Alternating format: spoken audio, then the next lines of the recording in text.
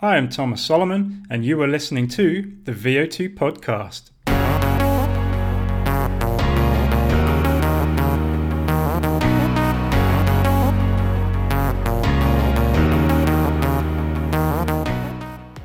The fundamentals of training philosophy are the backbone of the VO2 training framework, which depicts exercise and recovery as the two facets of your training. Your training must be continually evolved in line with your needs to facilitate maximal gains and subsequent achievement of your goals. However, to evolve, you need to monitor the stress being placed on you, i.e., you need to monitor your training load. Continue on to find out how.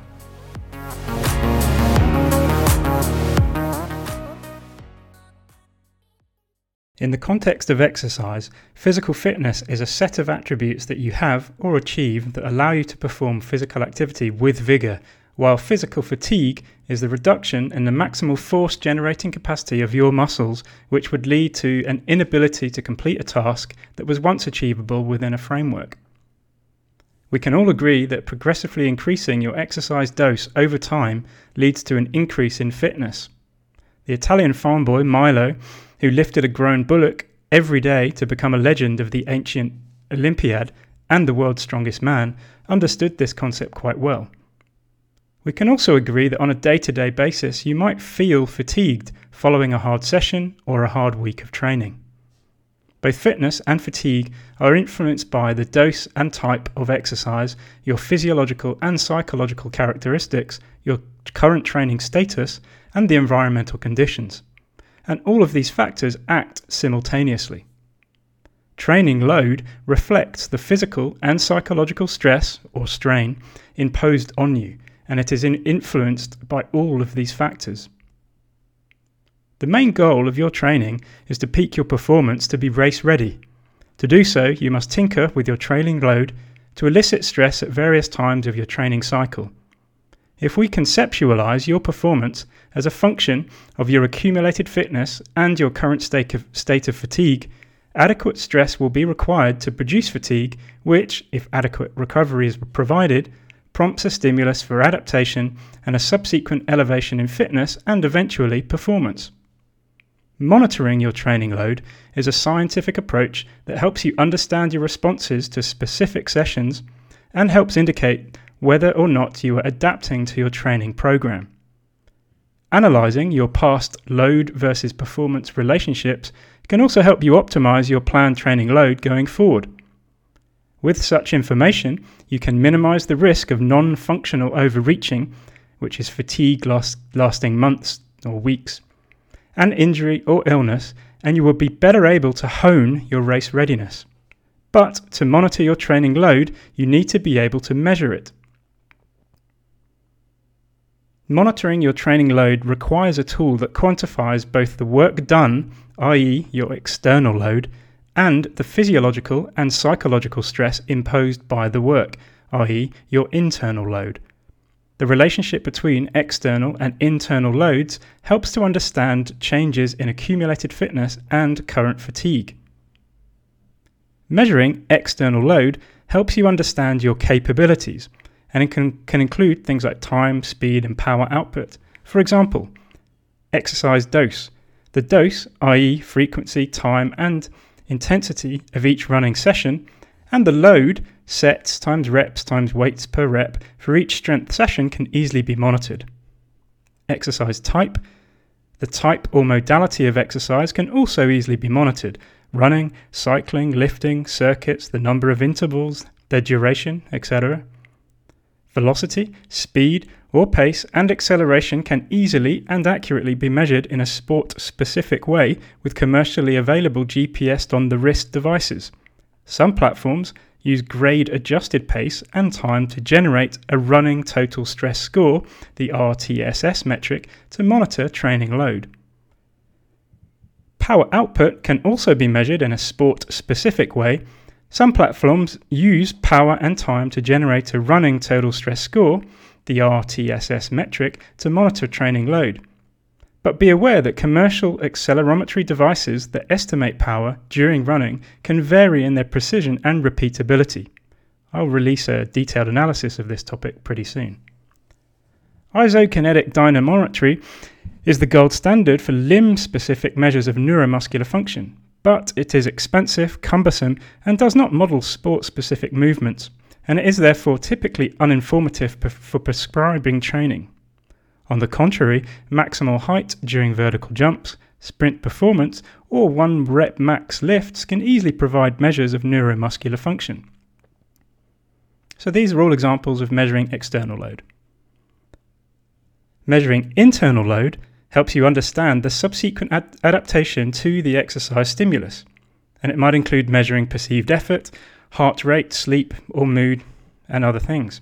For example, the rating of perceived exertion, RPE, is one of the most common means of assessing internal load. An athlete can self-monitor their RPE during an exercise bout or reps in reserve during a lifting session to ensure that they are working at the correct intensity. And a session RPE can be self-reported after the bout as a means of measuring internal load simply and quickly with no cost. Monitoring heart rate is one of the most common means of assessing internal load in athletes.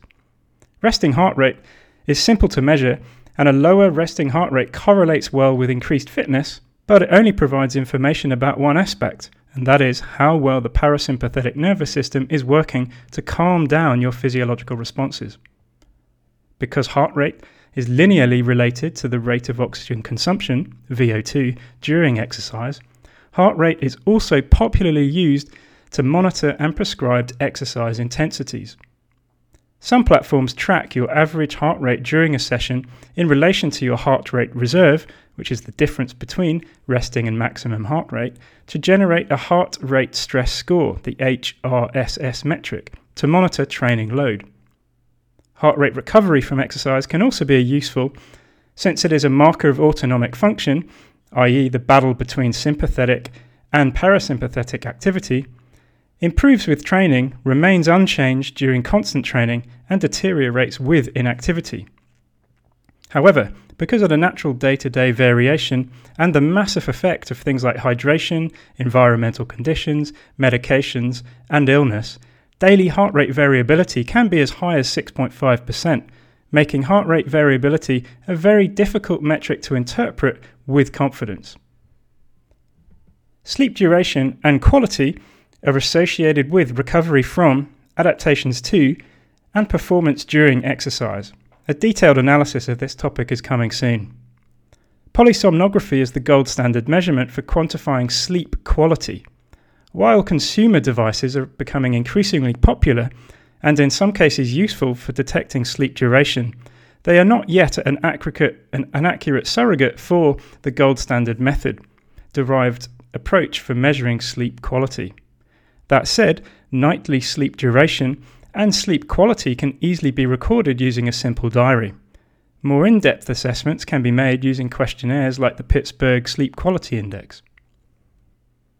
Energy availability, carbohydrate availability, and fat utilization are also associated with recovery from, adaptations to, and performance during exercise. Nutritional analyses from daily dietary records are difficult to perform with accuracy, but simple self-assessment of whether you feel you ate enough and whether you feel you ate well are pretty useful for understanding your responses to exercise stimuli. A high exercise dose combined with insufficient energy availability is associated with a loss of reproductive function, which must be avoided in order to maintain an athlete's reproductive health and bone status. A self-reported log to monitor the regularity of menses can therefore help to assess internal load and detect infrequent or absent menstruation. Injury or illness can be logged. What is wrong? How long has it been an issue? And are you seeking professional medical support? A simple log of these things is a useful way to understand your responses to exercise. Inappropriately increasing one's training load can suppress mood and decrease performance. Self-reported levels of stress, anxiety, motivation, mood, and feelings of happiness can easily be assessed using questionnaires like the Profile of Mood States, the POMS questionnaire, or the Daily Analysis of Life Demands for Athletes questionnaires. Self-report measures of fatigue can also easily be monitored using questionnaires like the REST-Q Recovery Stress Questionnaire for athletes. Common biochemical, hormonal and immunological blood measurements that are related to fatigue or illness, which include creatine kinase, cortisol, testosterone and immunoglobulin A. However, these require complex and expensive methodology and expert interpretation, and despite large research efforts, none of them accurately assess recovery or predict performance.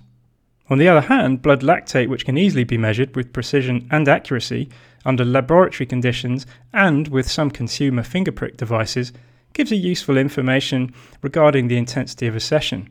But training in and experience of appropriate blood sampling and measurement are required, and it is not always practical to measure lactate during every session in the field. As you can see, therefore, the stress imposed on you by your training can be monitored in many ways. But it might also seem obvious that picking just one of the variables will only provide you with one glimpse into your true training load. It is important to think of each variable as a single piece of a complex jigsaw puzzle. The more pieces you have, the clearer the final picture becomes. So, what do you do? Data is nerdy and exciting, and patterns do look cool. Data collection can also enhance the coach-athlete relationship, make athletes accountable and take responsibility for their training, while also fueling their motivation and helping empower them to lead their own journey. But data collection also costs time, resources, and in some cases money, which are luxuries not everyone can afford. There is also no guarantee that simply having data leads to performance gains, because without knowledge and experience, data can be uninformative or misleading, and in worst case scenario will lead to misinterpretations and poor decision making. In the age of GPS on the wrist, it is very easy to collect speed, distance and time data, logging it all online to examine it in line with your exercise dose, that is your frequency, intensity and time, and your exercise type. In 2005, scientists in New Zealand and Australia collected data from around 55 practitioners, which are coaches and sports scientists, who manage elite or professional athletes in high-performance training centres and teams across a variety of sports that included running. The practitioners reported that the aims of their monitoring system were to prevent overtraining, reduce injuries, monitor training effectiveness, and ensure the maintenance of performance throughout competitive periods.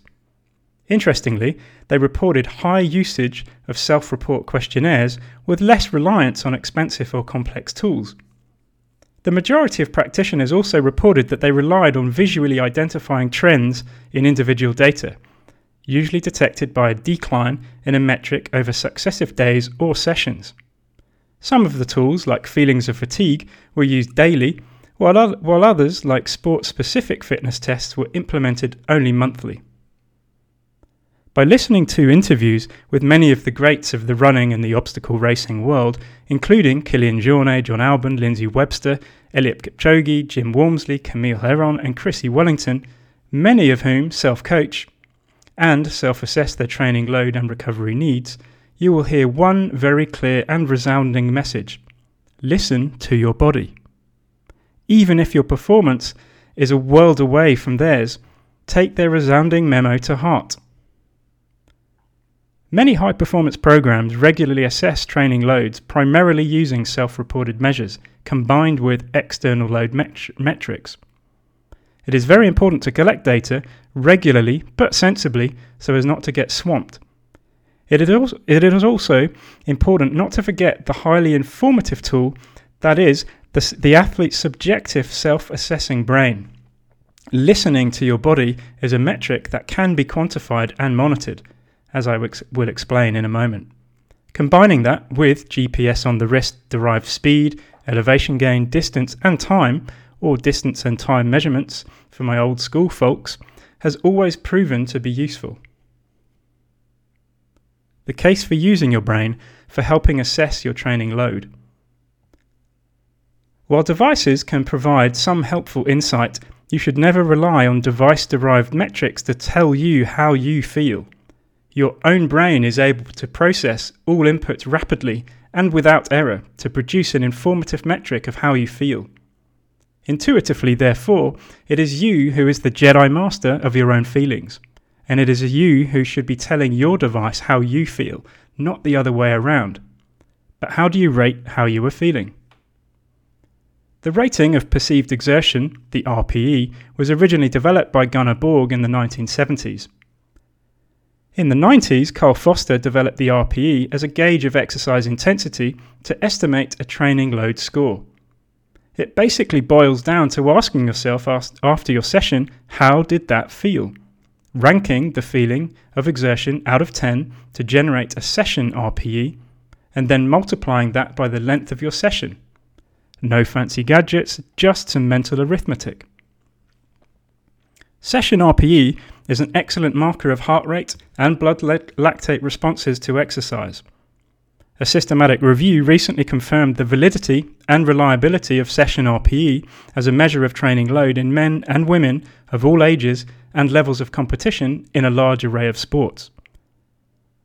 The session RPE training load score has, in many studies, been shown to predict performance as well as heart rate and speed-derived measures in sports that include running and running-related tasks. Furthermore, in runners, RPE shows the lowest day-to-day biological variation when compared to other training load-associated variables, including heart rate and blood lactate. However, the accuracy of session RPE may deviate when large amounts of training are spent at the very high or very low intensities.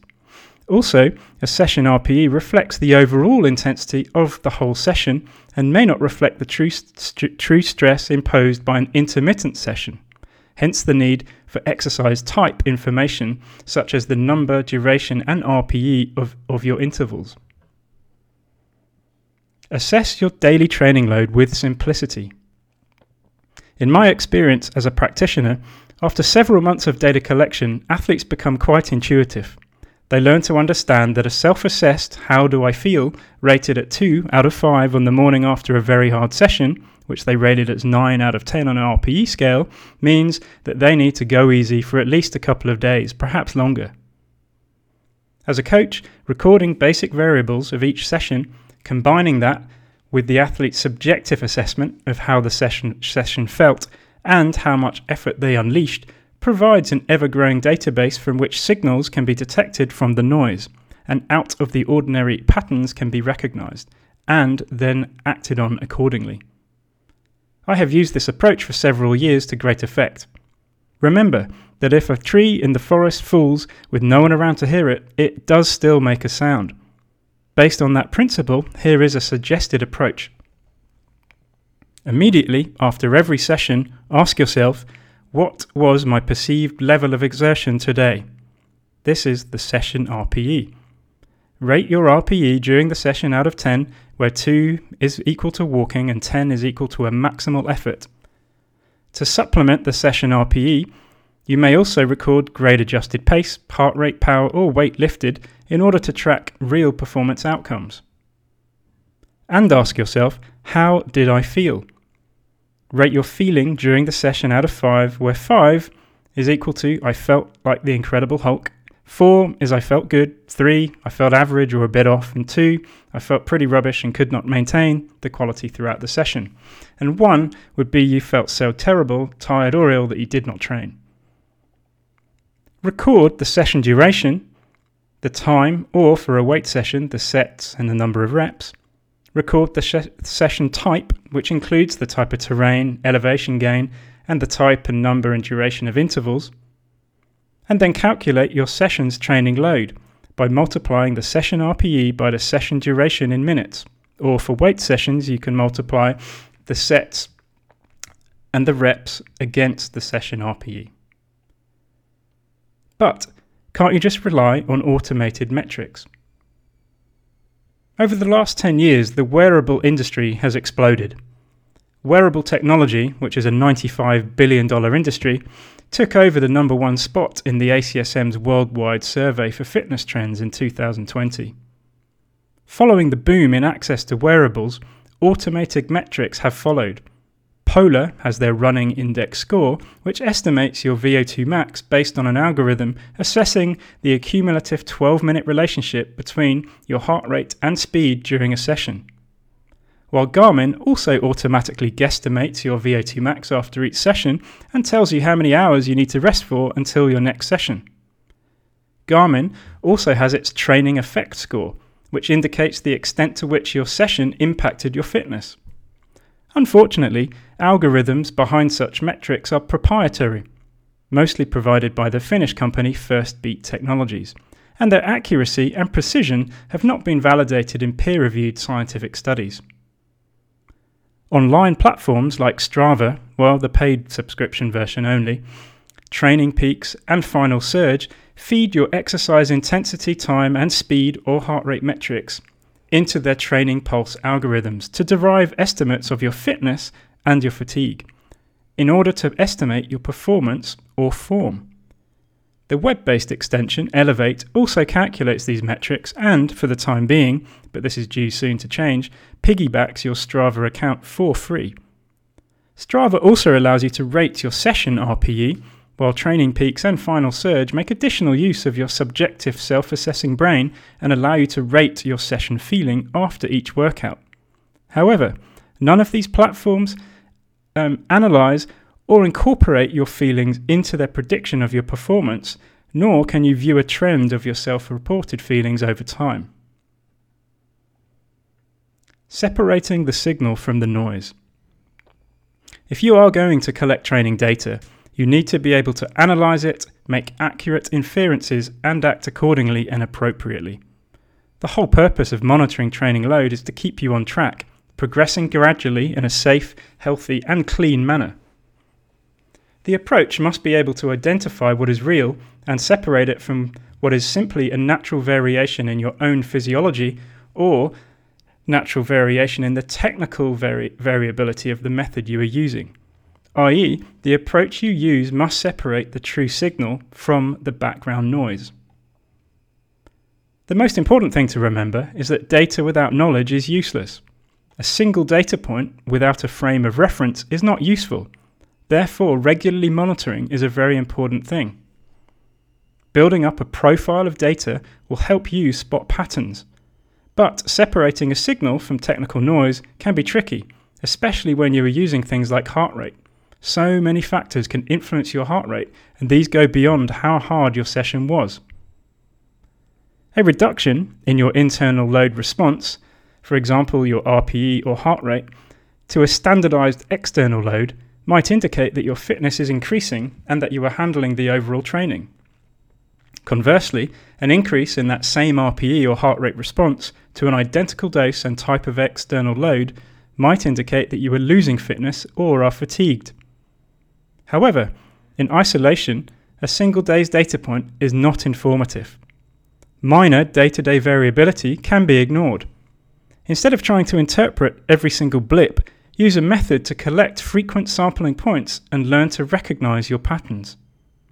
Real changes in variables must be larger than the typical error of measurement, i.e., larger than the natural variation of the method. Learning to recognize your own day-to-day variability will also provide you with knowledge of the smallest worthwhile change that should cause you to act. This will bring you confidence when making decisions based on changes in your training load data. Using data to inform decisions. Fitness versus fatigue, or acute versus chronic, which is very recent versus long-term load models, are useful for understanding your responses to sessions and while helping you to conceptualize the very basic concepts of training adaptations. Doing so can help you plan future training loads in order to hit a peak. But simply planning a recipe to peak your performance for an event will not achieve maximal results if the pie is simply left in the oven. You must look for the cues that indicate the opportune moments for optimization. The simple questions, how hard was it and how did it feel, provide just the information you need, and as you learn to master the relationship between the answers to those questions, Yoda will soon come knocking to present you with your lightsaber. If you are amidst a specifically well-planned week of overreaching, i.e. functional overreaching, where the goal is to accumulate more than usual fatigue followed by more than usual rest, then the day-to-day session RPE and your associated feelings will be very predictable and can temporarily be ignored. But functional overreaching periods should be very brief and infrequent and not a weekly feature in your training. During periods of normal training, you must pay attention to your RPE and your feelings as they provide huge amounts of information that automated metrics do not and cannot reveal. So here are some suggested rules of thumb. Number 1. If you trained hard today, you probably need to train easy tomorrow and possibly also the day after. i.e., if your overall session RPE today was 6 out of 10 or higher, then you pushed your body into the heavy biological intensity domain and will need to reduce the intensity for 1 or 2 days so that you plan only to complete low intensity activities at an RPE of less than 5 out of 10. Number 2. If you accumulated hard time today, you probably need to train easy tomorrow and possibly also the day after. i.e., if your session included blocks of time at or above an RPE of 6 out of 10, this includes anything at or faster than your marathon pace or marathon effort, then reduce the intensity into the easy domain, RPE less than 5, for 1 or 2 days. Number 3. If you felt like total shit today, you probably need some rest. Generally, however, remember that when rating how you felt during a session, not every session has to be a 5, and the occasional 1 is totally fine. But if things don't feel right, there is no shame in aborting mission. It is always best to stop, recover, and delay until you feel ready to produce the goods. Number 4. Do not ignore your feelings. They are your thermostat. If you consistently feel like a 3 out of 5 or lower, don't just shrug your shoulders and continue as if it is all okay. This indicates that you are not recovering sufficiently from prior sessions. Something needs to be changed. Without change, you will see the numbers falling and eventually you will be a 0, under-recovered and on the path to the dark side. Avoid becoming a slave to fancy-sounding metrics. Your system for monitoring your training load should be simple to implement, easy to use, and cost-effective. It should collect data on internal load, for example, the exercise dose for each type of training, and the external load, for example, RPE, feelings, mood, sleep, and nutrition. Your system should also be easy to analyze and interpret, individualized to you or your athletes, and therefore taking into account the error of measurement and within-person variability. And importantly, it should identify meaningful changes, which means to say it should isolate the signal from the noise and report meaningful changes clearly so they can be acted on accordingly. The world bombards us with devices that produce metrics.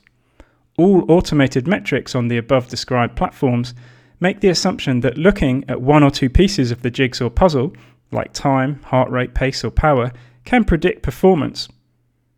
Remember what we learned about assumptions from Tom in Lockstop and Two Smoking Barrels. It's the mother of all fuck-ups, stupid. Such an assumption limits the utility of metrics in sports where physical, technical, and tactical abilities represent true performance.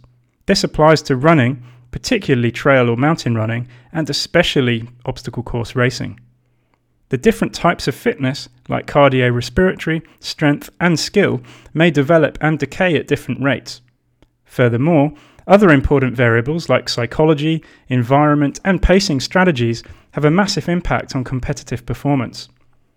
Yes, some metrics like the heart rate stress score and the running total stress score sound fancy and help examine your responses to certain sessions, which can be useful for understanding the basic concepts of your fatigue-fitness relationship, and that may help tweak or plan future training load. But in isolation, these are just one part of the picture. And I hope to have helped you learn the stress placed on you as a result of your training is related to more than just time, speed, or heart rate. By now, you will probably have noticed that I like to encourage everyone to train smart. One easy way to help yourself do that is to check in with yourself each day. How do you feel? Are you sleeping well? Are you eating well? Are you resting enough? These are questions only you can answer. So, until next time, keep training smart by assessing your feelings.